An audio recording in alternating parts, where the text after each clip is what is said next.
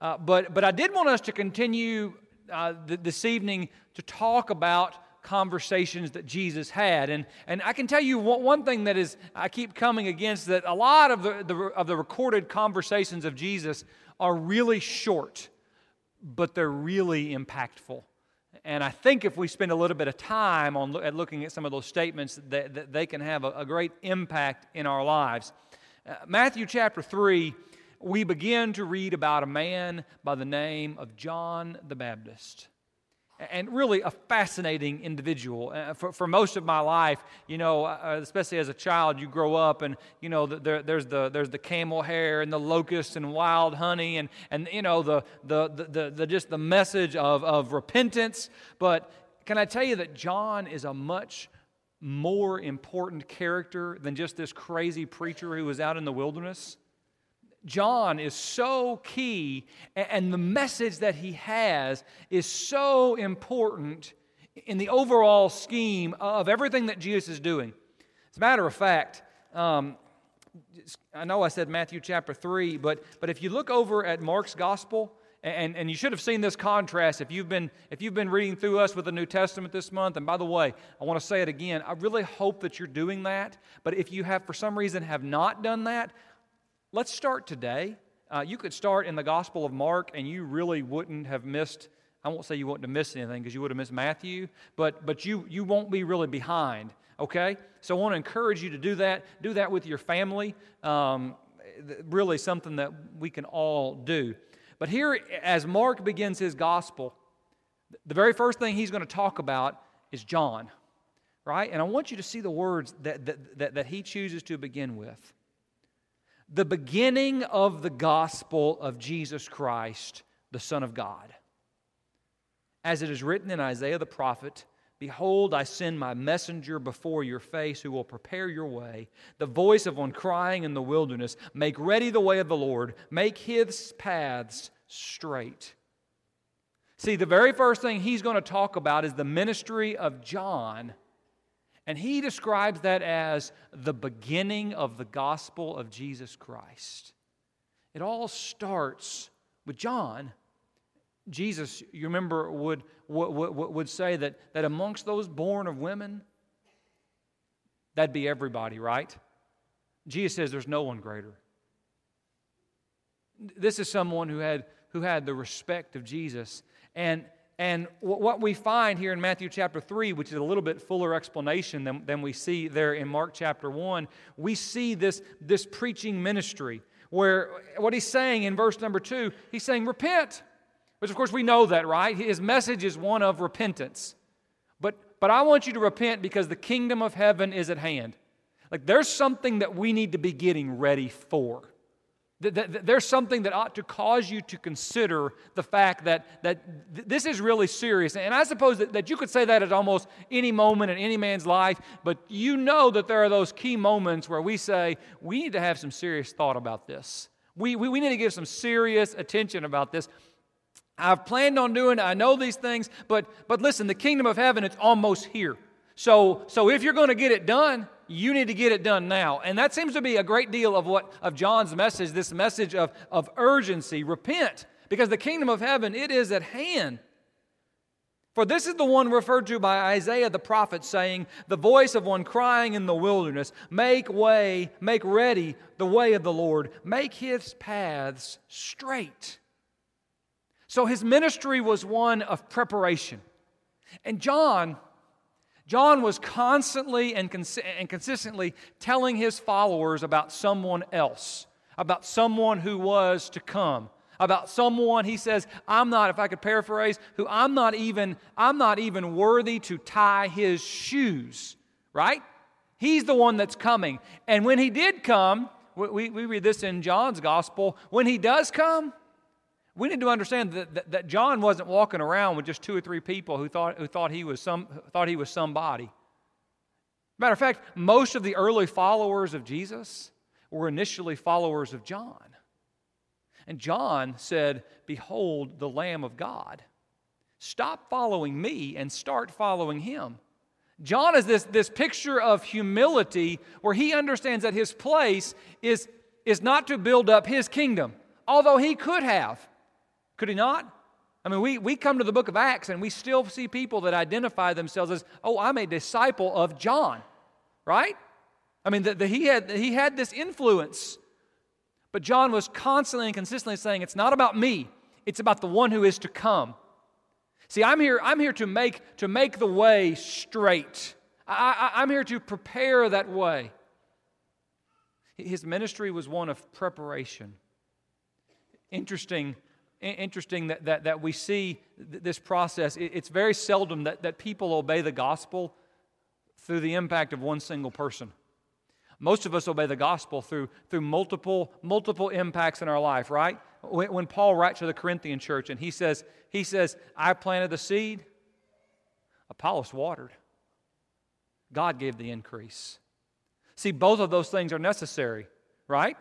I remember we moved to Flatwoods, Kentucky when Shelly and I had been married for about 3 hours.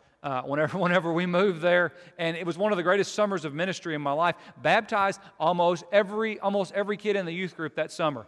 Okay, but can I tell you, it didn't have a whole lot to do with me. It had a whole lot to do with work that was going on before I even met those people in all of those homes, and the seed had been planted, and it was. I mean, that's how God works, right? So before Jesus comes onto the scene, there's someone who's making the way straight.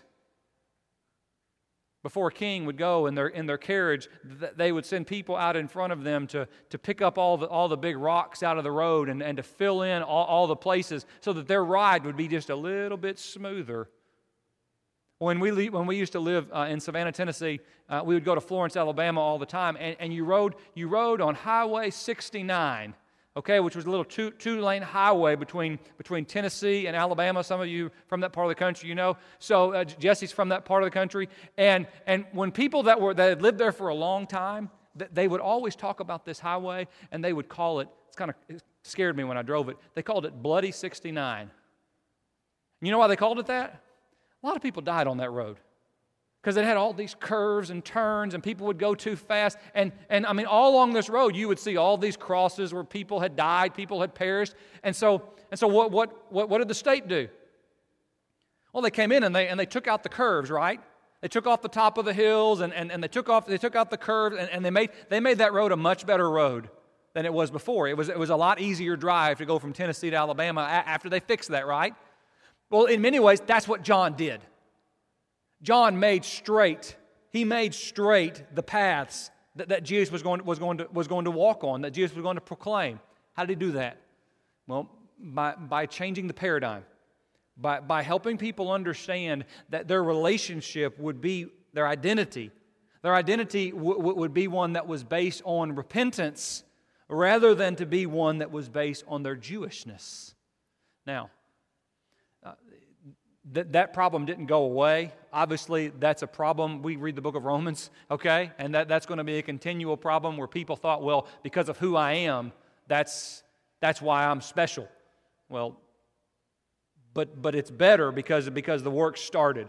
Kind of like sometimes you might need to hear a sermon one time, and then it's about the third time you hear that topic brought up before it actually clicks. Does that make sense? At least that's the way I work, okay? Well, that's sort of what happens here. And so John is preaching this message of repentance, making his way, making straight his paths. And he tells us about these people that are coming to him to be baptized. And verse 7, he talks about the Pharisees and the Sadducees. And they were coming for baptism. It's interesting to me how many times when people come to be baptized, and it's going to take us a while, we're building up to this conversation that Jesus is going to have with them, right? But he's just making these paths straight. How many times when people would come to be baptized, whether they're coming to John or when they're coming to Jesus, that over and over in the Bible, you know what the reaction is? Hey, wait a minute. I want to stop. I want to talk. Are you sure? Because this is a big deal. This is serious. Hey, listen, if all you're looking to do is to get wet, you're wasting mine and your time both. Okay? I mean, and they can be very blunt. John's going to be really blunt. Okay?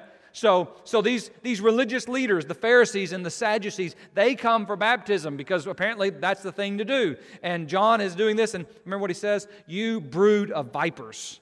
Who warned you to flee from the wrath to come? It's like, wow. I've never said that to anybody. Travis I never said, man, you're nothing but a snake. Why don't you get out of here? Okay? I mean, I have a hard time picturing what it would be like to say that to somebody, especially if they weren't someone I knew really well. But that's what John says. I mean, he identifies them as a brood of vipers. See, apparently he understood something that we may or may not understand of their own insincerity. That they were there and that they were going through the motions, but that they weren't living out what they were proclaiming they wanted to live out. Most people love the idea of being a Christian. Most people love the idea of being right with God. True? But it's another thing to say, I'm actually going to walk with God. I'm actually going to be transformed by His Word and by His will. And so John identifies them and he says, hey, bring forth the fruit in keeping with repentance. And he's not setting up this trial thing. Sometimes when people respond, we say, well, we'll see about that. Listen, that's not the way God forgives, okay? And that better not be the way that we forgive. But he is saying, listen, I know that you're not sincere in this, okay? So why don't you be sincere? Do not suppose that you can say to yourselves, we have Abraham as our father. See, that's what they were saying. We've studied Romans on Sunday night, Romans chapter 2, where he speaks to the Jewish people, and this idea, well, Abraham's our father, right? Do you know who my daddy is? Do you know who my grandmother is? I mean, we built this church, we did this, we did that. We've had those conversations, right? Are people hanging their hat on their family heritage when they don't act like Christians? He says that they were hanging this on their idea that they were related to Abraham. For I say to you that God is able from these stones to raise up. God is able from these stones to raise up children to Abraham. So it's wonderful that you're a physical descendant of Abraham. The truth is, if God wanted to use these rocks, He could use that instead of you. There's nothing special about you, even though you think that there is. For the axe is already laid at the root of the trees, and every tree, therefore, that does not bear good fruit is cut down and thrown into the fire. As for me, I baptize you with water for repentance, but he who is coming after me is mightier than I, and I am not fit to remove his sandals. And he will baptize you with the Holy Spirit and fire. And his winnowing fork is in his hand, and he will thoroughly clear the threshing floor, and he will gather his wheat into the barn, but he will burn up the chaff and with unquenchable fire. So, I have a lot of unanswered questions about the nature of John's baptism. It's some fascinating discussions for us to have, but I'm going to be the first to tell you that I don't have all the answers about John's baptism. I don't think we need to know, okay? Because there are things that what I know is about Christ's baptism, and we see that in Ephesus in the book of Acts. Different sermon for a different time, but apparently he's making this connection of, listen, what I'm doing here is different. That I'm talking about a relationship that's not based upon who your daddy is. I'm talking about a relationship that's based upon repentance. Of people truly coming saying that I want to be like God. Not to become a God, I want to reflect God. I want to repent of all of the ways in which I don't reflect Him. And he would call on soldiers and other people like that in other of the Gospels that he says, this is about repentance. As a matter of fact, in Mark 1 and verse 4, he actually says that his baptism was for the remission of sins. Okay? So that's John's baptism, and I'll let you chew on that for a little bit and explain that. But he's saying this is something different than you've experienced before. This is about an identity based in repentance and not in Jewishness. So all of this is going on, and all these people are going out to hear what this man what this man John has to say. In the background, Jesus is growing up, right? And we saw Jesus, we saw baby Jesus, we saw young boy Jesus, but for the most part, we don't see anything from Jesus from about age 12 to we figure out about age 30. There's a lot of stuff happens between 12 and 30, right? But we don't know exactly what's going on there. And this understanding and this growth in the life of Jesus, but in verse 13, Jesus shows up. Jesus shows up, and the Jews, And then, verse 13, and then Jesus arrived from Galilee at the Jordan, coming to John to be baptized by him. But John tried to prevent him, saying, I need to be baptized by you. And do you come to me? So John's taken back by this, right? Jesus shows up and saying, I want to be baptized just like everyone else. Remember, Mark says this is the beginning of the gospel of Jesus Christ. It all starts with John. And John's reaction is, I don't need to baptize you. You try to think about your spiritual mentor, someone who you look up to spiritually, someone who you look up to in their knowledge of God's word, or you look up to in their application of God's word, and they come to you. I'm thinking of maybe one of the professors that had a great deal of impact on me early on. If they came and asked me to baptize them, I would think, well, I think this ought to be the other way around, right? Why are you coming to me? Now, he didn't understand that Jesus was the Son of God. And I'll prove that in just a minute, okay? He didn't have this full understanding. So what he wasn't saying was, well, you're the Messiah. Why are you even being baptized? Now, I have those questions about why in the world Jesus is being baptized, okay? But that's not exactly what's going through John's head, because John didn't fully understand that. Now, he's going to before this day's over. He's going to understand it before the day's over, and we'll see that over in John's gospel. But obviously he's saying, sometimes we might say, well, if they don't get into heaven, then nobody's getting into heaven, right? We may say that about people, and I know that's really bad theology at some level, but we all understand what's meant by something like that, right? Well, that's kind of what John's saying about Jesus. You ought to be baptizing me. And Jesus answered, this is one line in the conversation. Jesus answered and said to him, permit it at this time, for in this way it is fitting for us to fulfill all righteousness. And then he permitted him. It's kind of, this is full footnote. And then John told Jesus, well, okay, if you insist, right? We'll go through with this. And after being baptized, Jesus went up immediately from the water. And behold, the heavens were opened, and he saw the Spirit of God descending as a dove and coming upon him. And behold, a voice out of the heavens saying, this is my beloved Son, in whom I am well pleased. And so it's this picture of, I know this is a very important person. I know this is a very godly person. But I've baptized a lot of people. You know what's never happened? A dove has never descended from up above. Right? I have never heard a voice. I've never heard the voice of God, the voice of the Father. But that's exactly what happened. Go in your Bibles over to John chapter 1. John chapter 1. And this is what you're seeing in your Bible reading, is you're going to see these parallel accounts. But John talks about, John the Apostle talks about John the Baptist's understanding. And he says there in John chapter 1, about verse 29, the next day he saw Jesus coming to him and said, behold, the Lamb of God who takes away the sin of the world. This is he on behalf of whom I have said, after he comes, a man who is higher ranked than I, for he existed before me. And I did not, listen to this, and I did not recognize him, but in order that he might be manifested to Israel, I came baptizing in water. And John bore witness, saying, I have beheld the Spirit descending as a dove out of heaven, and he remained upon him. And I did not recognize him.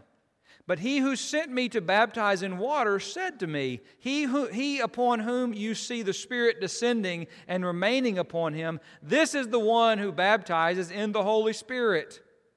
And I have seen and I have borne witness, and this is the Son of God.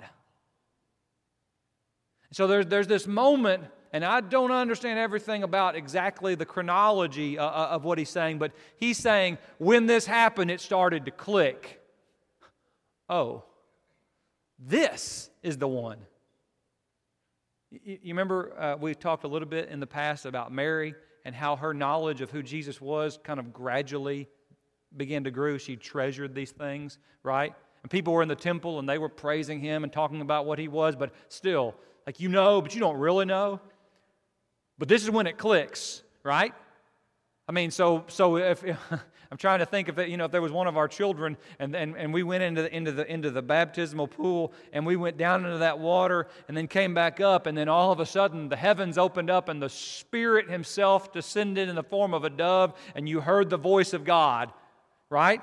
I mean, okay, I knew this was different, but this is something even more. This is my beloved Son in whom I am well pleased. And so when we say, well, why in the world was Jesus baptized? Because He didn't have any sin, right?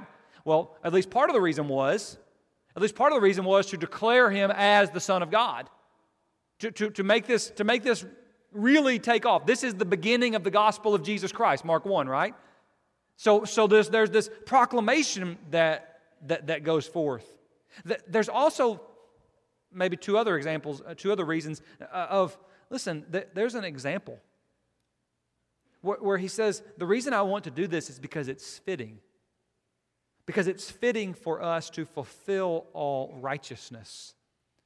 And righteousness is a word that's lost on our world, but it ought not be lost on us. Righteousness is related to the idea of this is just the right thing to do. This is the will of God, right? Correct?